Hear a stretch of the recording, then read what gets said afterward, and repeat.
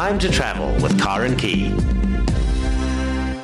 Well, joining me this evening is Monique Lamberg, and she's just recently had the rather fabulous experience of spending a week in Mauritius, and by all accounts, rather a very different type of holiday to I think what she was expecting in certain aspects.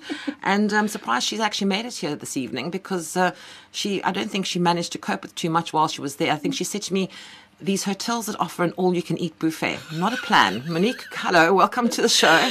Hi, Corinne. Thank you. Thanks for having me. First of all, tell me about this hotel with the all-you-can-eat buffet. You said not such a plan. First of all, it was my partner who won a trip, and we ended up going. This was the 1st of October.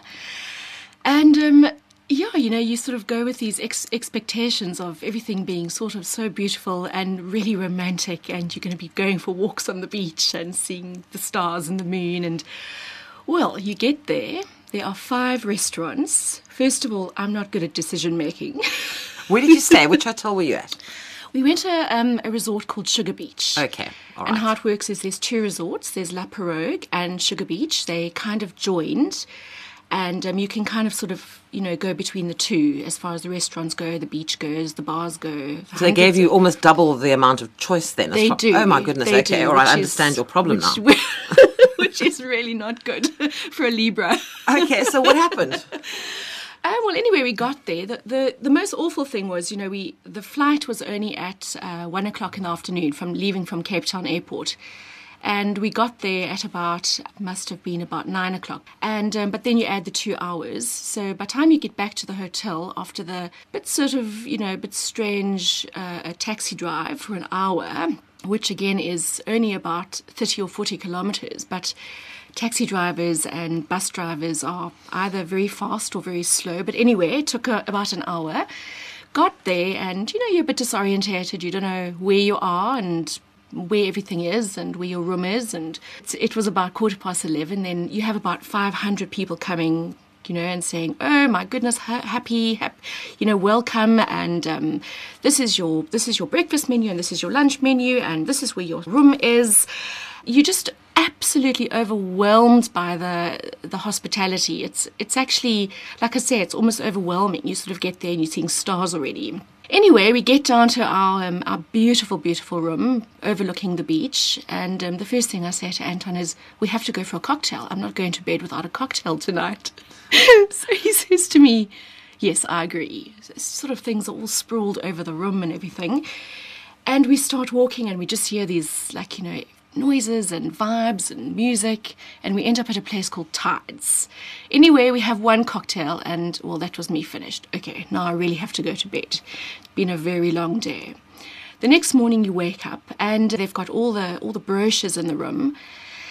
And I said to him, okay, just give me an hour. I need to go through these brochures because, obviously you want to know where to go and what to do. And there's just too much choice. Too much choice, Karen, really. There's about 5-6 restaurants in Sugar Beach, and then there's another 2 or 3 on the other side at La Pirogue. And every day you sort of you're waiting for your next meal. It's just absolutely awful. But when you told me this initially, I did mention to you that nobody was forcing you to eat all that stuff, Monique. Karen, you don't understand. It is seafood and it's crab and it's prawns and it's things that look so pretty you're scared to touch. It's just absolutely amazing. And there's just so many things you want to try because obviously it's all new and everything is done in such a different way to what we're used to. Oh, Karen, so anyway, it's sort of like lunchtime. Okay, great. Let's go to Citronella. Or let's go. Our favourite place was Tides for lunch. And then you'd sort of stumble out there and go, okay, should we go for a fun boat ride? Or maybe should we go and just lie at the pool for 2 hours because you're so full? And you start sipping on these gorgeous cocktails at 12 o'clock. And basically you just sip right through the day, right through till 12 o'clock. And you're just sort of on this mellow vibe all the time because there's just no limitations to anything. Now you're waiting for dinner. Yes, and then we're going to go back, then obviously I need my 2 hours to get ready and put my special outfit on and my makeup, and he'll sit outside and have a drink while he's waiting for me to do my thing.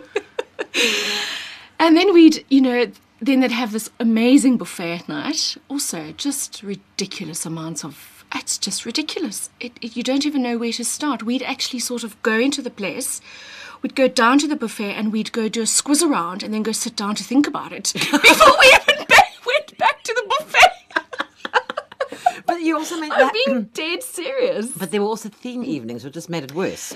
It was, yeah. First night, okay, we arrived on the Tuesday. That was the night of the one cocktail and crash. The second night was an authentic Mauritian buffet. And it was just wow, things that were so unusual. And everyone is just so friendly. And then everyone's got their little, their little specific area. The one guy he's the chef for the meat. And then you've got the salad lady. And they're all standing there going, oh, you must try this. Oh, you must try this. Oh, you must try that. And I'm going, whoa, actually, this is just, you don't even know where to go or what to do. And they're just all so amazing. Absolutely amazing. So the second night was Mauritian. The third night, we decided to go early and have a very small plate of food so we could actually go have a dance afterwards and not go back to the room and pass out from overeating. I have to mention, before people wonder about this, I have to tell you, Monique is this disgustingly thin person who apparently can eat all this stuff and doesn't seem to affect her. The rest of us, of course, wouldn't even fit on the plane coming home if we had to eat like that. But, one of those people that can just eat as much as she likes. Thank you, Corinne. Right. I don't think that's true, but It's anyway. perfectly true. Thank you.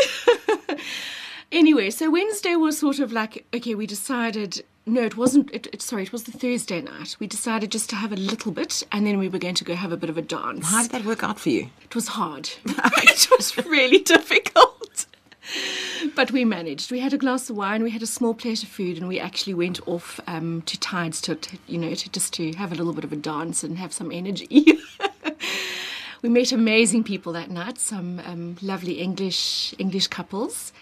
Then the next night was Friday, and they had a Lebanese. And that was really interesting. It was really strange foods. I loved it. Anton was a bit scared by the look of a few things. I was going to say, it didn't sound like it stopped you, though. No, it didn't stop me. Right, no, okay. It was wonderful. Sunday was my birthday, so Saturday night we decided we were going to go out and have a little party till 12 and then celebrate. So that night we decided just to stay at Tides and stay far away from the buffet. Sunday was my birthday. I just had the most amazing day ever. In fact, it was actually my favourite day of all the six full days we had in Mauritius. I decided that morning I wanted to be a Mauritian for the day. So I said to Anton, you're going to come and be a Mauritian with me for the day. And he's like, no, you can actually do this by yourself because I'm going to go scuba dive and he's going to go do all his things that he's wanted to do. And I wanted people to know that you did do other stuff other than eat. Absolutely. You didn't just eat. So much Okay. to do. I think people are getting a bit worried about this now, There's so much. Everything's included. I mean, every day we made a point of doing something. There's this crazy little boat called the Fun Boat. It's like a mini sort of sailing boat, and you sort of need to know how to sail, but you don't have to, and it can be interesting. Then the one day we did the pedal boating, but what's amazing is the water is so shallow all the way to the reef. So you can actually get out. It's about, gosh, I don't want to lie, but probably 1 kilometre of flat water. It's almost like a big dam in front of the reef where the waves break. It's beautiful. And then you get out of the fun boat and you can see all the coral underneath and you can see the starfish and just absolutely gorgeous. On the Saturday, we went to a little town where we got onto a catamaran for the day. It was a catamaran cruise. That day, we spent the entire day on the catamaran, and it was a fish fry on the boat, and we actually jumped off the catamaran and we snorkeled. And you see these schools of fish. I just remember blue and yellow. Just thousands and thousands blue and yellow fish. Just absolutely amazing. An amazing sight. And you can actually see the bottom of the water, it's just colours and it's corals and it's big anemones and just too gorgeous for words. Then we were really spoilt because we had a school of dolphins. Oh, that is really special. Absolutely right next to the boat, following us for, gosh, it must have been at least a half a kilometre. And I've actually got loads of photos of the dolphins jumping out the water and showing off and doing their thing. Just magical, absolutely magical. As beautiful, or if not more beautiful than you actually expect. And the mountains, you know, it's at one stage I actually said to Anton, we could be in Hart Bay. There's a part of it that looks similar to... With the mountains? The mountains and the sea. It looks similar to the Hart Bay beach, not the beach, the actual ocean, the ocean and the mountains in the background. So he still laughed and he said to me, maybe if people actually think we're in Hart Bay, we could have lied. We didn't spend the money because he won the trip. But, you know, you can actually do that. If you go to Hart Bay, take some pictures and say, well, I was in Mauritius. Telling you. Yeah, certain directions, you know, it actually could have just been Hart Bay. But it's just amazingly beautiful. Now it's your birthday and you wanted to be a Mauritian for a day. So I decided, the Sunday morning we had a breakfast brought to the room, just a small one. Oh, okay. All the tropical fruits. And then I decided I wanted to go into a real Mauritian little town. I want to go see the real stuff, the way they live. So I went to go ask a couple of the Mauritian waiters and waitresses and people we'd gotten to know. And we met an amazing guy called Antish, and he said to me, go to a place called Quatre Barnes. I'm not quite sure how to pronounce it, because there's a huge authentic Mauritian market there on a Sunday between, I think, 12 and 5. Go on the real Mauritian bus, you know, don't take the taxis. So I was like, okay. Put my little summer dress on and my big straw hat and my glasses, and off I go.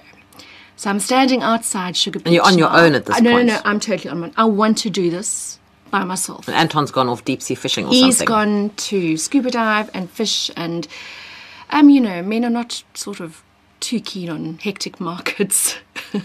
Pretty much. Anyway, so I'm standing outside Sugar Beach, and there's about 5 taxis with, you know, the taxi drivers standing outside, very keen to pick up some passengers. So I keep getting, you know, these guys coming up to me and they're saying, hello, madam, come, special price. I'm like, no, I'm waiting for the bus. And he's going, really? Are you really waiting for the bus? I'm like, yes, I'm really waiting for the bus. But madam, are you sure? I'm like thinking, what is he on about? So eventually the bus comes and it's got a big sign outside. It says Quatre Barnes. I get on and pretty much looks like a Cape Town Golden Arrow bus. It pretty much, so I'm thinking, this is pretty okay. I can do this. Get on and there's about 3 people at this stage. There's the bus driver. There's the man who you know, goes around and takes the money and does the tickets. He's got this like really punky short hairstyle, and he's got a cell phone sort of attached to his head somewhere, not in any way that we've seen before. And we start just going at a normal pace. Then we reach a little town called Flick and Flack. Gorgeous little town as well. We could have actually walked there, but that day obviously I didn't. And he stops outside in Flick and Flack. There's the resorts, and Flick and Flack beaches are sort of all interconnected. But outside Flick and Flack, there's all these little stalls and people sitting outside drinking the local rum, and it's really vibey, and it's just got this amazing electric atmosphere. So we stop. This was our first stop. Stop at Flick and Flack. It says bus stop, and also obviously bus stop in French, whatever it was. This guy gets out the bus. This is the driver now. This is the driver. He gets out the bus, pushes this huge heavy door that's creaking and cranking, jumps down, and I'm thinking, okay, obviously they're changing drivers, or maybe he's just sipping off to the loo, or... He goes to this little shack on the beach. We can see it from the bus. It's a burger and a chip joint, sort of, you know, like a takeaway place. He buys this huge lunch in a polystyrene takeaway dish. He sits down on the brick wall And he takes 25 minutes to eat his lunch while all his passengers are waiting on the bus. So if you catch a bus here in South Africa, do not ever complain the bus takes too long to get somewhere. Honestly. Never. But I'm now sort of thinking, I've got 4 hours for this market. If this carries on, this is apparently an hour, 50 minutes to a 60-minute trip. Might I add, for about 25 kilometers. Oh. This is what I've been told. But you hadn't factored in the lunch break. Now I'm panicking because I'm thinking, well, by the time I get there, am I even going to have time to shop? So I'm now sort of contemplating, should I get off? Should I get on? Should I get off? Maybe I should just walk back to the hotel. But you weren't the only passenger at this point. There was a little man on there with you as well. There's about 5 passengers at this stage, and there's this little wrinkled old Mauritian man sitting directly in front of me. So I'm honestly not knowing what to do now, because I'm thinking, okay, this is just really not going according to plan. So I tap him on his shoulder and I go, excuse me, yes, very quiet. Obviously couldn't, speak English very fluently.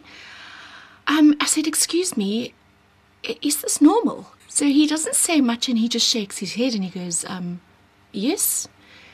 So I'm like, okay, well, guess I just have to be patient then. Anyway, 25 minutes, man hops back on, and we carry on with our trip. Well, Corin, I'm telling you, this guy must have been going, I don't want to exaggerate, but about 40 kilometers an hour. But you tell me they stop every how many feet down the road, meters down the road? Every 500 meters there's a bus stop. But now these people start piling on and you think, is there another level to this bus that I just never noticed? Because I'm seriously thinking, I don't know, maybe racks at the top. Or you wanted to be a Mauritian for a day. No sympathy here at all. Not at all. Anyway. But at this stage, I'm quite enjoying it. And I'm thinking, if I get to the market, it's fine. And if I don't, actually, this is fine as well. You've had quite an experience. I'm kind of getting into this whole thing. Anyway, 500 meters, we stop. 500 meters, we stop. And the people are just piling on.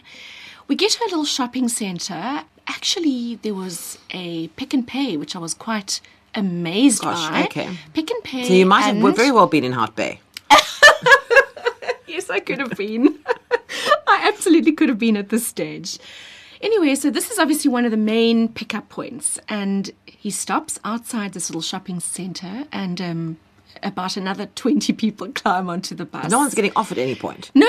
No one's getting off. I'm assuming that there's like this, beautiful destinations that everyone's going to, or they're either going home after work. At this stage, just completely clueless. Anyway, so we sort of go around the shopping centre, and all of a sudden, it's like literally all of a sudden, you see nothing. You just see cane fields and sort of, just everything's rural all of a sudden within like 2 minutes of the journey.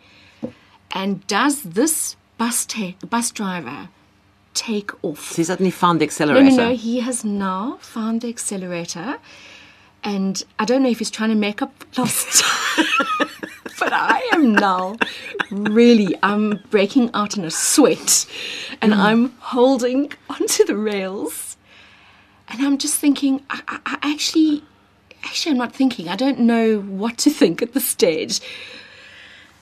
And I'm sitting there, and you're literally sort of like falling from one side to another, and I'm holding my bags, and it's going, it felt like a roller coaster ride. It was actually really, really, really quite a, sort of got your adrenaline going. So anyway, after about 2 minutes, I'm thinking, my God, is he late for something, or is he, is he just all of a sudden, is he okay? Did he maybe have a beer or two down there on the beach? I wasn't quite sure. And it's only kicked in now because he's been going for a while. Okay, after the beach situation. Okay. So this little man is sort of bobbing around in front of me in the seat because he's so tiny and thin and old. So I again knock him on the shoulder and I say, excuse me. He turns around, smiles at me with his about 2 teeth left in his mouth, and I said, is this normal? Corin, this is when this was the point where I was just so happy I did what I did. He turns around to me and he says, oh, madame, sometimes fast, sometimes slow. You never know. And I'm like, okay, this is just the beginning of a really, really exciting adventure. And so off we carry on going like a lunatic. These cane fields. You sort of like, on those cartoons where you see the road runner, sort of like bending over to as the bus is going past. This is how I felt. Eventually, it did take about 50 minutes, and we got to this place called Cotrabans. And now I'm sort of quite nervous because I'm thinking, I see this market, but it just goes on forever. And, you just don't know where to enter, and you don't know. Anyway, we get there, I get off, and this sweet little man sort of says, come. And I'm thinking, come where?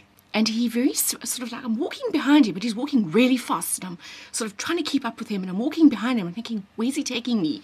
Shame, and really, really, really sweet. He takes me to the entrance of the main market. And then he goes, goodbye.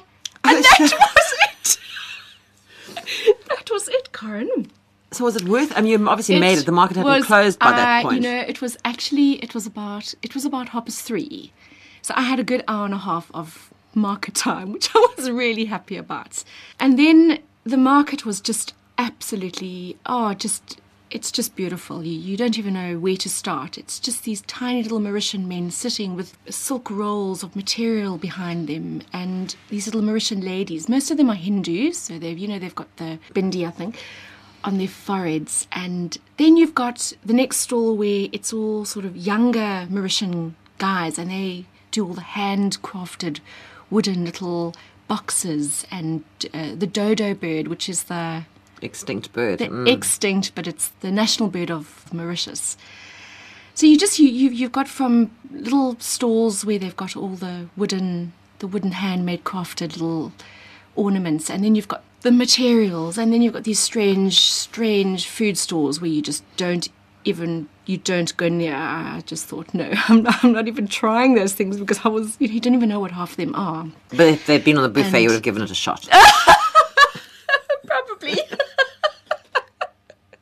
Probably. Oh my goodness. And the most amazing thing is, I honestly did not take a lot of money to spend. In fact, quite honestly, I only took 1,000 rand because I knew everything was all inclusive. And 1,000 rand equates to about just over 3,000 Mauritian rupees. Well, Karen, I needed an extra seat when I came back from this market. I had so many things. I honestly did. It was just, I was so pleased with myself. I was so excited. Yeah, and then at about 5:10, they all start packing up, but everyone is just happy, and they've got smiles on their face, and they're warm, and just what beautiful people. What beautiful people. You just feel so, just so welcomed. I know you were very excited before you left about going. Did this meet your expectations? Was it more so? It's more beautiful. Honestly, I think it's the actual Mauritians that make it, though. They are such hardworking people. Nothing is too much work for them. Nothing is too much for them.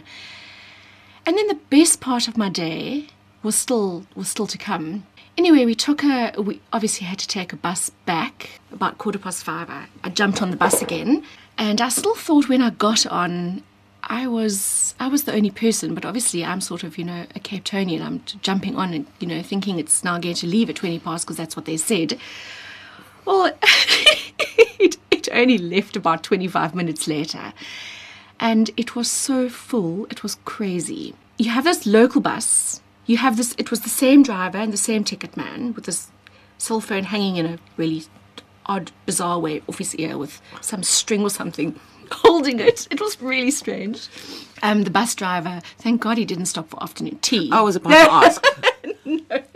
We went straight back quite slowly, and he sort of did a bit of few fast stints, but not as bad as on the way there. But the weirdest thing to me was after about 10 minutes, he'd sort of collected everyone from the local little area, and he puts this loud techno Indian music on. Karen, it was like a disco in a bus, a nightclub in a bus. You've got these Mauritians, they're all, 90% of them are Hindu, so you can imagine pinks and blues and bindis and kids running around, they're laughing, and you've got this Indian music banging away, in the bus, and this guy going crazy through the cane fields, and it was Not going to happen on a Golden Arrow bus in Cape Town. Let me just tell you that up front. It was wonderful. It was wonderful. Anyway, I actually got back to Sugar Beach in one piece with my thousands of packets of Mauritian items. When I got back, I walked back to the room first, and Anton was sitting on the little patio having a drink, waiting for me. He looks at my watch and he says, "Where have you been? I've been so worried." Because now it's quite late. I said it ends at 5, but not knowing it takes another hour, and then it's, stopping 1,000 times. Oh, and I forgot to mention all the houses on the way, in between Sugar Beach, the resorts, and the market, Quatre Barnes. The houses are all just colours. There's turquoise houses. There's like pink houses. They park their car on their patios. I promise you. And you have these little Mauritian boys outside on their little lawns, which are not very neatly manicured, playing with these big wooden balls, and everything is very third world, but it's beautiful at the same time. The colour's very much like the Boerkaap here in Cape Town. It's that like kind of thing. Boerkaap. It gave me a Cuban feel. That's the feel I gave. Okay. I felt like I could have been in Cuba that Gosh, day. you were first in Hart Bay, now you're in Cuba. You were actually in Mauritius with the buffet tables, you and the buses. You know that. Okay, right. Oh goodness! So it was a wonderful experience, and everyone goes, "Don't go into the other side because it's dirty and it's crazy. It's nonsense. It's you actually have to do it To be a Mauritian for a day. You actually have to be a Mauritian for a day Because the beach is all very well. It's fabulous. That's not authentic Mauritian. It's not real. You walk into the resort and you realise that this is it's all just for tourists and to obviously, to bring in money for the country.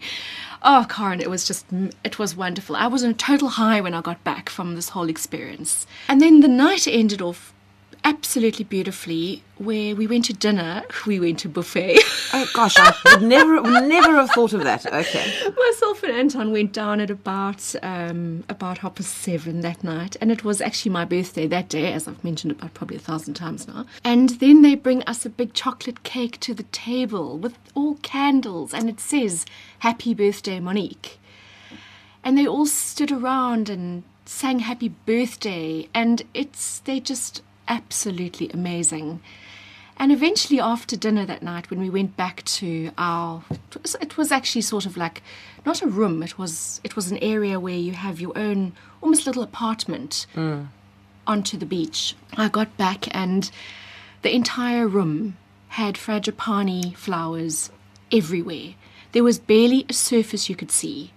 Corin, it was... The smell must have just been amazing. Oh, it was just beautiful. It was just bright pink and yellow and white frangipanis everywhere. All over the beds, on the floor, all along the headboards. And a big note saying, "Happy birthday and hope you've had a wonderful day," from all the Mauritian staff. And they actually make you feel like you're the only person that's staying there. It's honestly beautiful. And there was one other thing that was really special. I mentioned the head waiter, Antish. He actually bought me a personal present.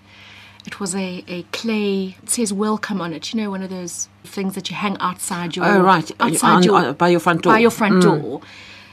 Owls and sort of leaves and everything, and it says welcome. And then he wrote a personal note saying how wonderful it was to have us there. I mean, I just thought, my God, have I made an impression or... Well, probably you sort of increased their sort of having to buy in more local produce because of your forays onto the buffet table, but... It was one of the nicest birthdays I've had in a long time. It was very special. The days go too quickly, you sort of blink your eyes and then it's Monday. And we were leaving on the Tuesday, and then you have to get back into sort of reality again. Sounds like you had a fabulous time, and hopefully the listeners all enjoyed hearing about your adventures in Mauritius, being Mauritian for a day. And it sounds absolutely fantastic. Monique, thank you so much for coming to tell us about your trip. Oh, pleasure, Corin. Really enjoyed chatting with you. I was chatting there with Monique Lamberg, who, as you heard, has just come back from a fabulous time in Mauritius. And if you enjoy the kinds of things she did, it obviously sounds like the thing you need to do. It's not that far from South Africa. It doesn't take you that long to get there. And as she said, most things are included. There obviously are certain water sports that don't come with the package deals, but if you enjoy sun, sea, food, and water sports, definitely the place for you to go for a good, relaxing holiday. Time to travel with Karen Key. Captain Steve Allwright is the British Airways training captain on the Boeing 747-400, and he's been a professional pilot since 1990.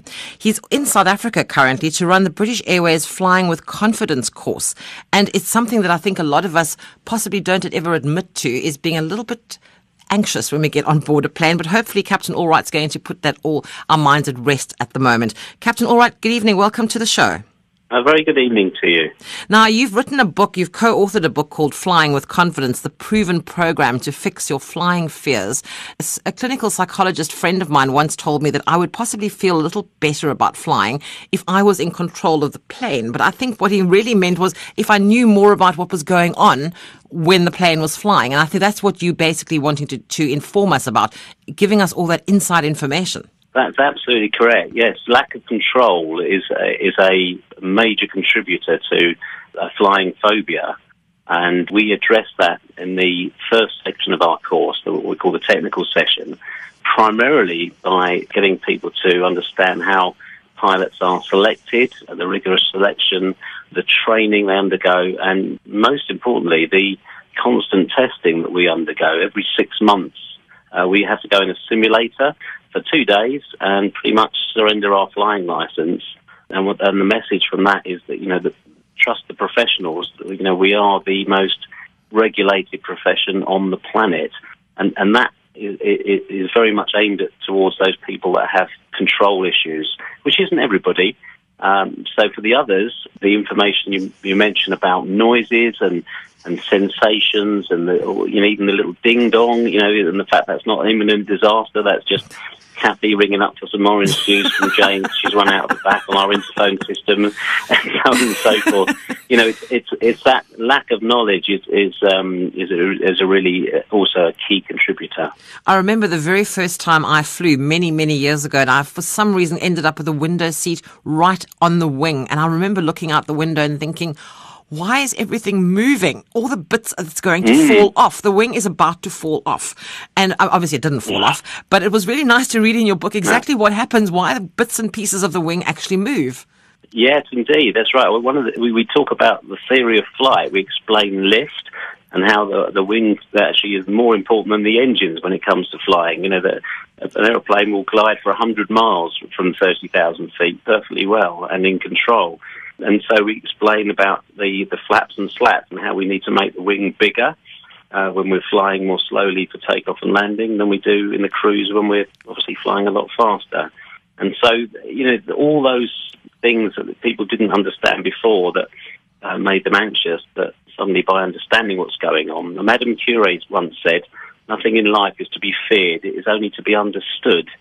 And that's very much where we're coming from on the technical session of the day. No, I said clearly that isn't the whole picture, though, because we can't in 2 or 3 hours just sell to people and say, well, okay, that's how it all works, I'm sure you're fine now, because it takes some time to process that information. But also it's very important that people are calm and are able to think logically about what's going on. And so the other section of the day is the psychological session, where we explain, the physiology of any phobia, fight or flight mechanism reacting inappropriately in this case, and crucially teach them techniques to enable people to take control of their bodies, of their mind and all the dreadful thoughts they're having, so that they then can think more logically about whatever triggered that and the actual true explanation from what they've learned in the earliest part of the day. Because as a species, we have the most fabulous imagination. And I mean, especially when it comes to things like turbulence, for example, people literally freak out when the plane starts dropping due to turbulence. Yeah, I mean, without doubt, the number one factor that is sort of common thread amongst our participants is, a fear of turbulence. And actually, out of all the things that you could or should be fearful of on an aeroplane, it's the least of concern to pilots. It's actually 100% safe. You've got a seatbelt on. The aircraft is built so strongly that it's never going to break up in turbulence. Never has, never will. And so it really just needs for that to be explained. What causes turbulence, which affect, in one word, is nature, and that's evidenced by the fact that what a baby's do in turbulence. They go to sleep because we actually create turbulence by rocking them normally. And these sort of messages are extremely important to put together the whole picture. So you're just trying to rock us gently. Is that what you're saying? It's not really anything to be afraid of.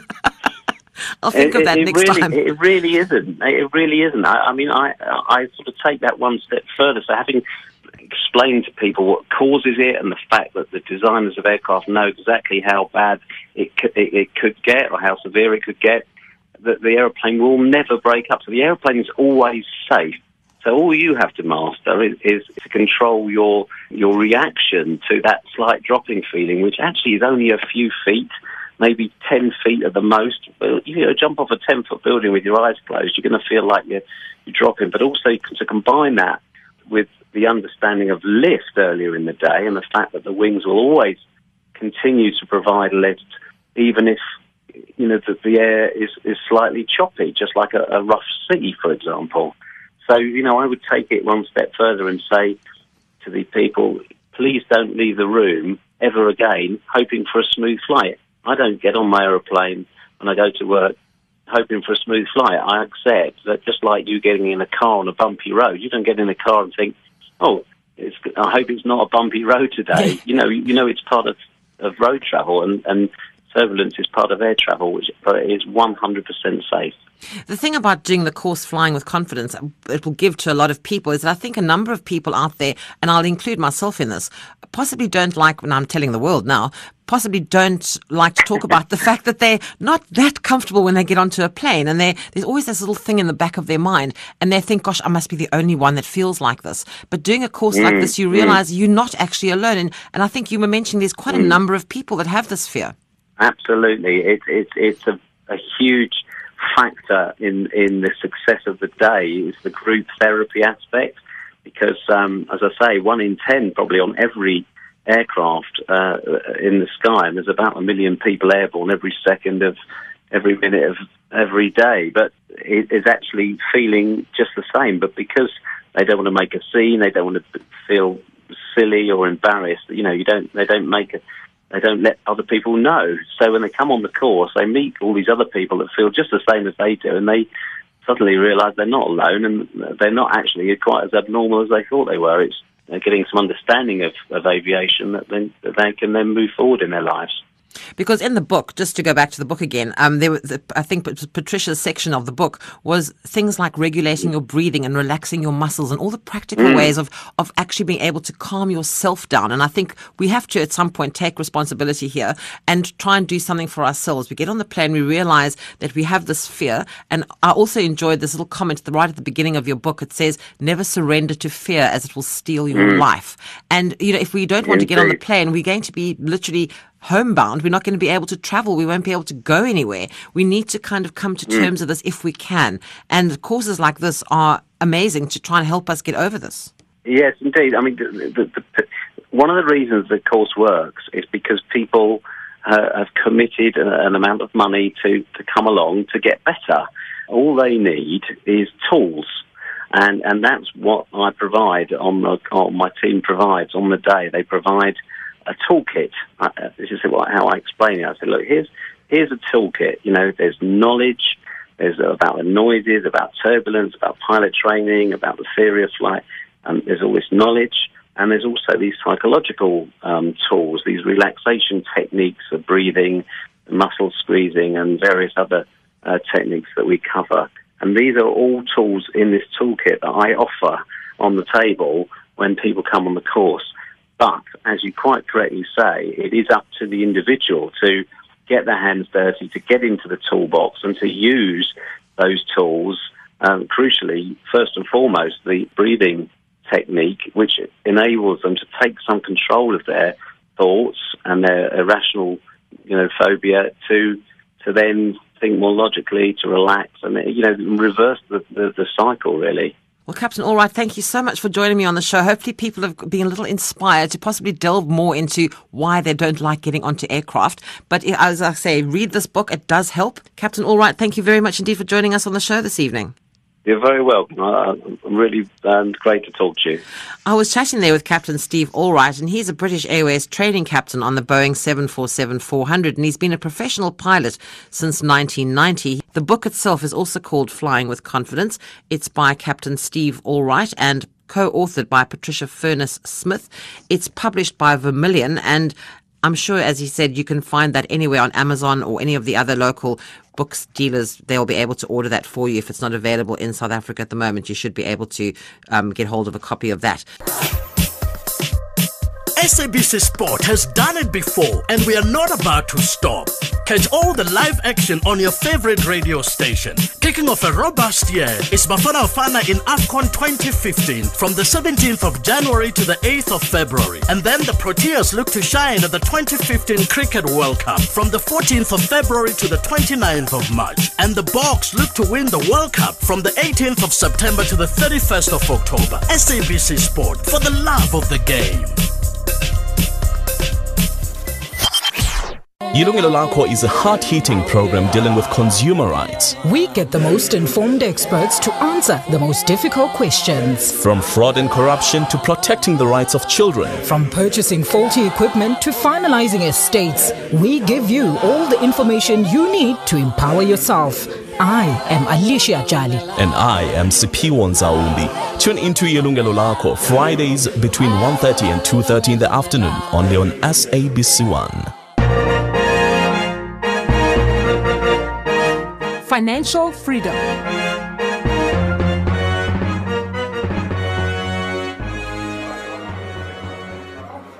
Dumi, your face is all cut up. What happened?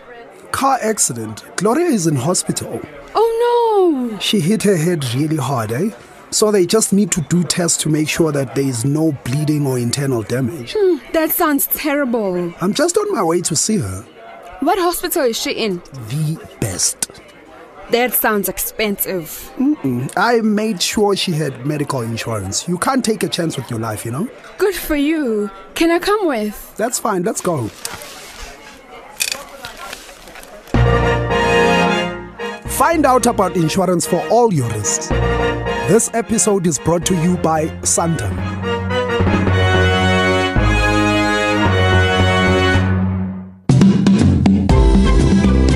Time to travel with Karen Key. Anel Potgieter is back in the studio, and this evening she's going to be talking to us a little bit about where to shop at which markets and what you can buy there. And it's, I'm going to be drooling all the way through this. If you want to follow Anel and find out where she's gone and what she's doing and what she's eating, you can have a look at her blog. It's lifeisazooobiscuit.com. Anel, you've been marketing. Where have you been? Good evening. Yes, hello, good evening, Karen. I've been marketing at the Palms Market. This is in Cape Town. Yes. It's a small little authentic market at the Palms Deercorn Lifestyle Centrum, and it's on every Saturday. But the interesting is that the Deercorn Lifestyle Centrum was originally the old William Bowman's bakery. Oh, they did biscuits. Yes, remember the Bowman's? Oh, now I'm giving away my age, but yes, Bowman's biscuits, I remember them. Yes, and they are now called Baker's cookies. Do you remember the Baker's biscuits? The Baker Man. The Baker's Man, I can remember this Baker Man can, yes. So the Baker Man actually started there. So it's beautiful architecture, like old world architecture. So it really looks like you are in Paris or anywhere in the world. Yeah. There's extremely interesting people there. I'm going to start with, and I always believe, Karen, to get to know people, you have to eat your way through their food. Okay, can I start? Yes. Because Anel came in here this evening with a jar of traditional Turkish pesto. Now, I've eaten pesto before. I eat a lot of pesto. I've never had traditional Turkish pesto. And she gave me a little taste off the end of a spoon. Well, I'm going to be licking my lips all the way through this interview. That was the most delicious pesto I think I've ever had. It is the most delicious pesto.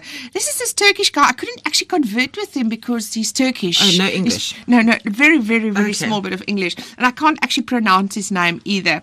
But he's got this small little store there and he sells these amazing pestos. I think you had a traditional one tonight and then there's another one that he mixes with a bit of olives. And it doesn't taste like our normal. No, It's complete. It tastes. I mean, I've eaten Turkish food, and the minute I put that in my mouth, it took me right back to when I'd eaten Turkish food. It's so Moorish, and it's made out of different seeds and nuts and tomato, and it is just so Moorish and rich, and you just want to tuck in and eat the whole thing with a spoon. Well, you yes. don't even want to put it on a biscuit. No.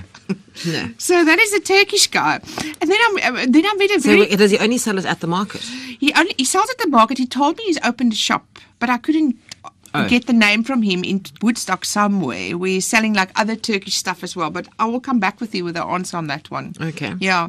And then I met Karen Hart. She's from Toerkombuis. Now, Toerkombuis in English is Wizard Kitchen. Okay. Yeah. And she makes homemade Romany creams, but yummy. the white one as well, like a white chocolate Romany cream is to die for. And she told me the interesting story is that the 3 Japanese ladies used to come and eat every day, will buy every Saturday a cookie from her, and they will just buy one cookie. And they were these thin Japanese girls, and they each just had a bite of the cookie, and they each one shared one cookie. They're better than me. I don't think I would have shared that, but anyway. Yeah, and when they left, they asked her to bake her a few big bowls of Romany cream so they could take that with. Where were they from? They were from New York. Oh, so these went all the way back over to America. Yeah. Okay. South African handmade Romany creams. And then there's a lovely lady that makes the fantastic marmalade, and she actually won a marmalade prize, silver prize in London. Her name is Claire Yowell, and she made it. Let me just see what was the marmalade's name. It was lime, lemon and ginger marmalade. How fantastic is that? A South African marmalade competing against... And wins a silver prize. And then she's got other fantastic marmalades like chocolate orange marmalade, rum raisin orange marmalade, stuff that I've never heard of before. She's very innovative and, classic marmalades. Guess who I'll be on Saturday. Okay. And then I met Ruben Riffel's niece there. Oh, right, the Ruben Riffel. He's on this year's of the upcoming MasterChef. Yeah, he's a judge on MasterChef. I'm looking forward to that. Yes, people that don't know who you are, tell people who you are. You were on the first season of MasterChef. Yeah, I'm the person that got kicked out at the potato challenge. And the life as a Zoo Biscuit was because you went home and sulked and ate Zoo Biscuits for a month. Exactly. That's how I got to Zoo Biscuit. And I just couldn't believe that I'm out on a potato, and I didn't touch potatoes for about 6 months. I didn't want to see just to spite them. That was it. I was distraught and devastated. Well, I'm glad you're here. Well, Sarita Riffel makes the most amazing vet cooker with mince and with cheese. And then she makes her own preserve, like kumquat preserves and strawberry preserve. It is just delicious and to die for. Obviously runs in the family, this cooking thing. Yeah, very much in the family, yeah. And she's from Franschhoek. And then another meal that I love eating there is Isabella Niau. She's actually the coordinator of the market. Is a quiches. Karen, you have never tasted a quiche till you've tasted Isabella's quiches. I get this, they sell it in this big fat slices, and I just tuck in there and I eat the whole thing. So what sort of quiches now? Oh gosh, it's like bacon and mushroom and leek quiches. It is just to die for. I've never tasted a quiche so creamy and rich like that. You are just so full afterwards. And then I always take a big slice with home for next day breakfast as well. I don't stop there. I don't stop there. Okay. And then there's another lovely lady called Lona. She's got a little stall with a very interesting girl called Lucy. Lucy is from England. She's been here for about, I think, 4 or 5 years. And they had stalls opposite each other. Lona is Afrikaans and Lucy is British. So they just decided to make a stall together. So they've got their own little, they call it Lucy's Tea Garden. So Lucy does a traditional scone and tea, while Lona makes cook sisters. Okay. So they are Afrikaans and then this English-British girl. And I think it's a lovely story that these two met at the market and decided to combine their little stalls at the market. And they're so much fun and laughs, and you can linger on at their little table for quite a while. Very interesting. There's also some sisters that are doing something. What is the story with them? Yeah, there's 3 sisters that's making delicious sauces, and they call themselves Easy Peasy, and they make delicious sauces as well as malva puddings that you can buy there frozen, and you can take them home and just warm them up in your microwave. Nice. They're lovely, I must say. Now, these 3 sisters decided to do this when the one sister was getting fed up with her husband that would play golf on Saturdays, and she was getting bored. You see how innovative we can get when your husband irritates you, huh, Karen? Oh, gosh, what can we do? Yeah, so they made sauce. So they make these delicious sauces. And then as well, every Saturday there's live music at this market. They've got wonderful music there. They've got Indian delights and Indian little wrappers there. They've got fresh mushrooms from Darling. You know, the one thing I can say about this market, it's not overpriced. I bought this big, beautiful bag of mushrooms for 30 Rand. Well, that's not bad. Not bad at all. And it's like the oyster pink, the oyster white, the shiitakes. It is just fantastic. It's not overpriced. And another thing is they've got parking, 300 parking spaces for free. And you don't have to pay, and it's undercover, especially in wintertime now. You know, you can just pop in and no problem. Every second Saturday, there's I don't know what the English word is, Brokantemark. It's like they do in the French platteland, where they sell out of boots these old, not artifacts, old things like linen and porcelain and LP records and stuff. And I bought the most beautiful, like 1950s, 60s handbag there, like a little pillbox handbag there. So you find all these little gems in these places. Karen? Now, the other thing about this, though, by what you're telling me, there's no sort of commercialization, there's no sort of factory-made, it's all homemade stuff. Am I right? Yeah, I spoke to Isabella, and she says they only choose people that make their stuff at home. Oh, okay. Even like Dirk van Tonder that bakes his bread. He bought a wood-fired oven that's in his home. There's no factories involved. Everybody works in the kitchens. The thing about Dirk van Tonder is it is English, isn't he? He's very English. His father was a Van Tonder, but he told me that his father passed away a long time ago, so he is like completely English, like a Engels. With a name like Dirk van Tonder. Yeah, and he's Dirk Bakes Bread. Okay.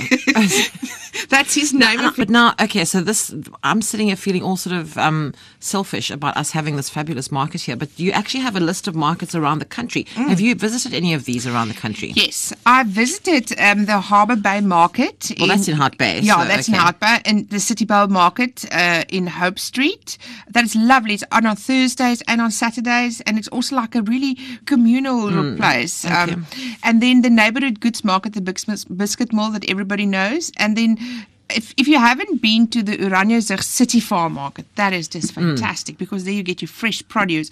And I think on Wednesday evenings, you can go and pluck your own vegetables or go and harvest. I think that's Cheryl Lazinski, who was CEO of Cape Town Tourism many years ago. I think that's her initiative. She started that a while ago.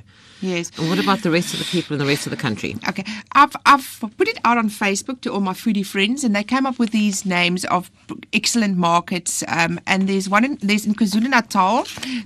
They said the Shongweni Farmers and Craft Market, and then the Food Market in Durban North. In Gauteng, I've been to the Pretoria Boeremark. That's excellent. Then they've also suggested Greenland Goods Market, Fourways Farmers Market, Neighbour Goods Market, and Josie Food Market. And down in Bloemfontein, it's the Volksblad Kos en Kunstmark at the Botanical Gardens. So that's the food and art market, basically. Yeah. But Anel, thank you once again very much for joining us on the show. And look forward to you another sort of venture into the food world. Thank you so much. I was chatting there with Anel Potgieter, and if you'd like to follow her on her blog, it's lifeisazoobiscuit.com. And that's it for Time to Travel for this week. I'm Karen Key. Thanks for joining me this evening. And a reminder that if you need any information about something you've heard tonight, you can find it on Facebook, Travel on SAFM, or email me on travel@safm.co.za. And I'll be back with you again next Monday evening with the Law Report.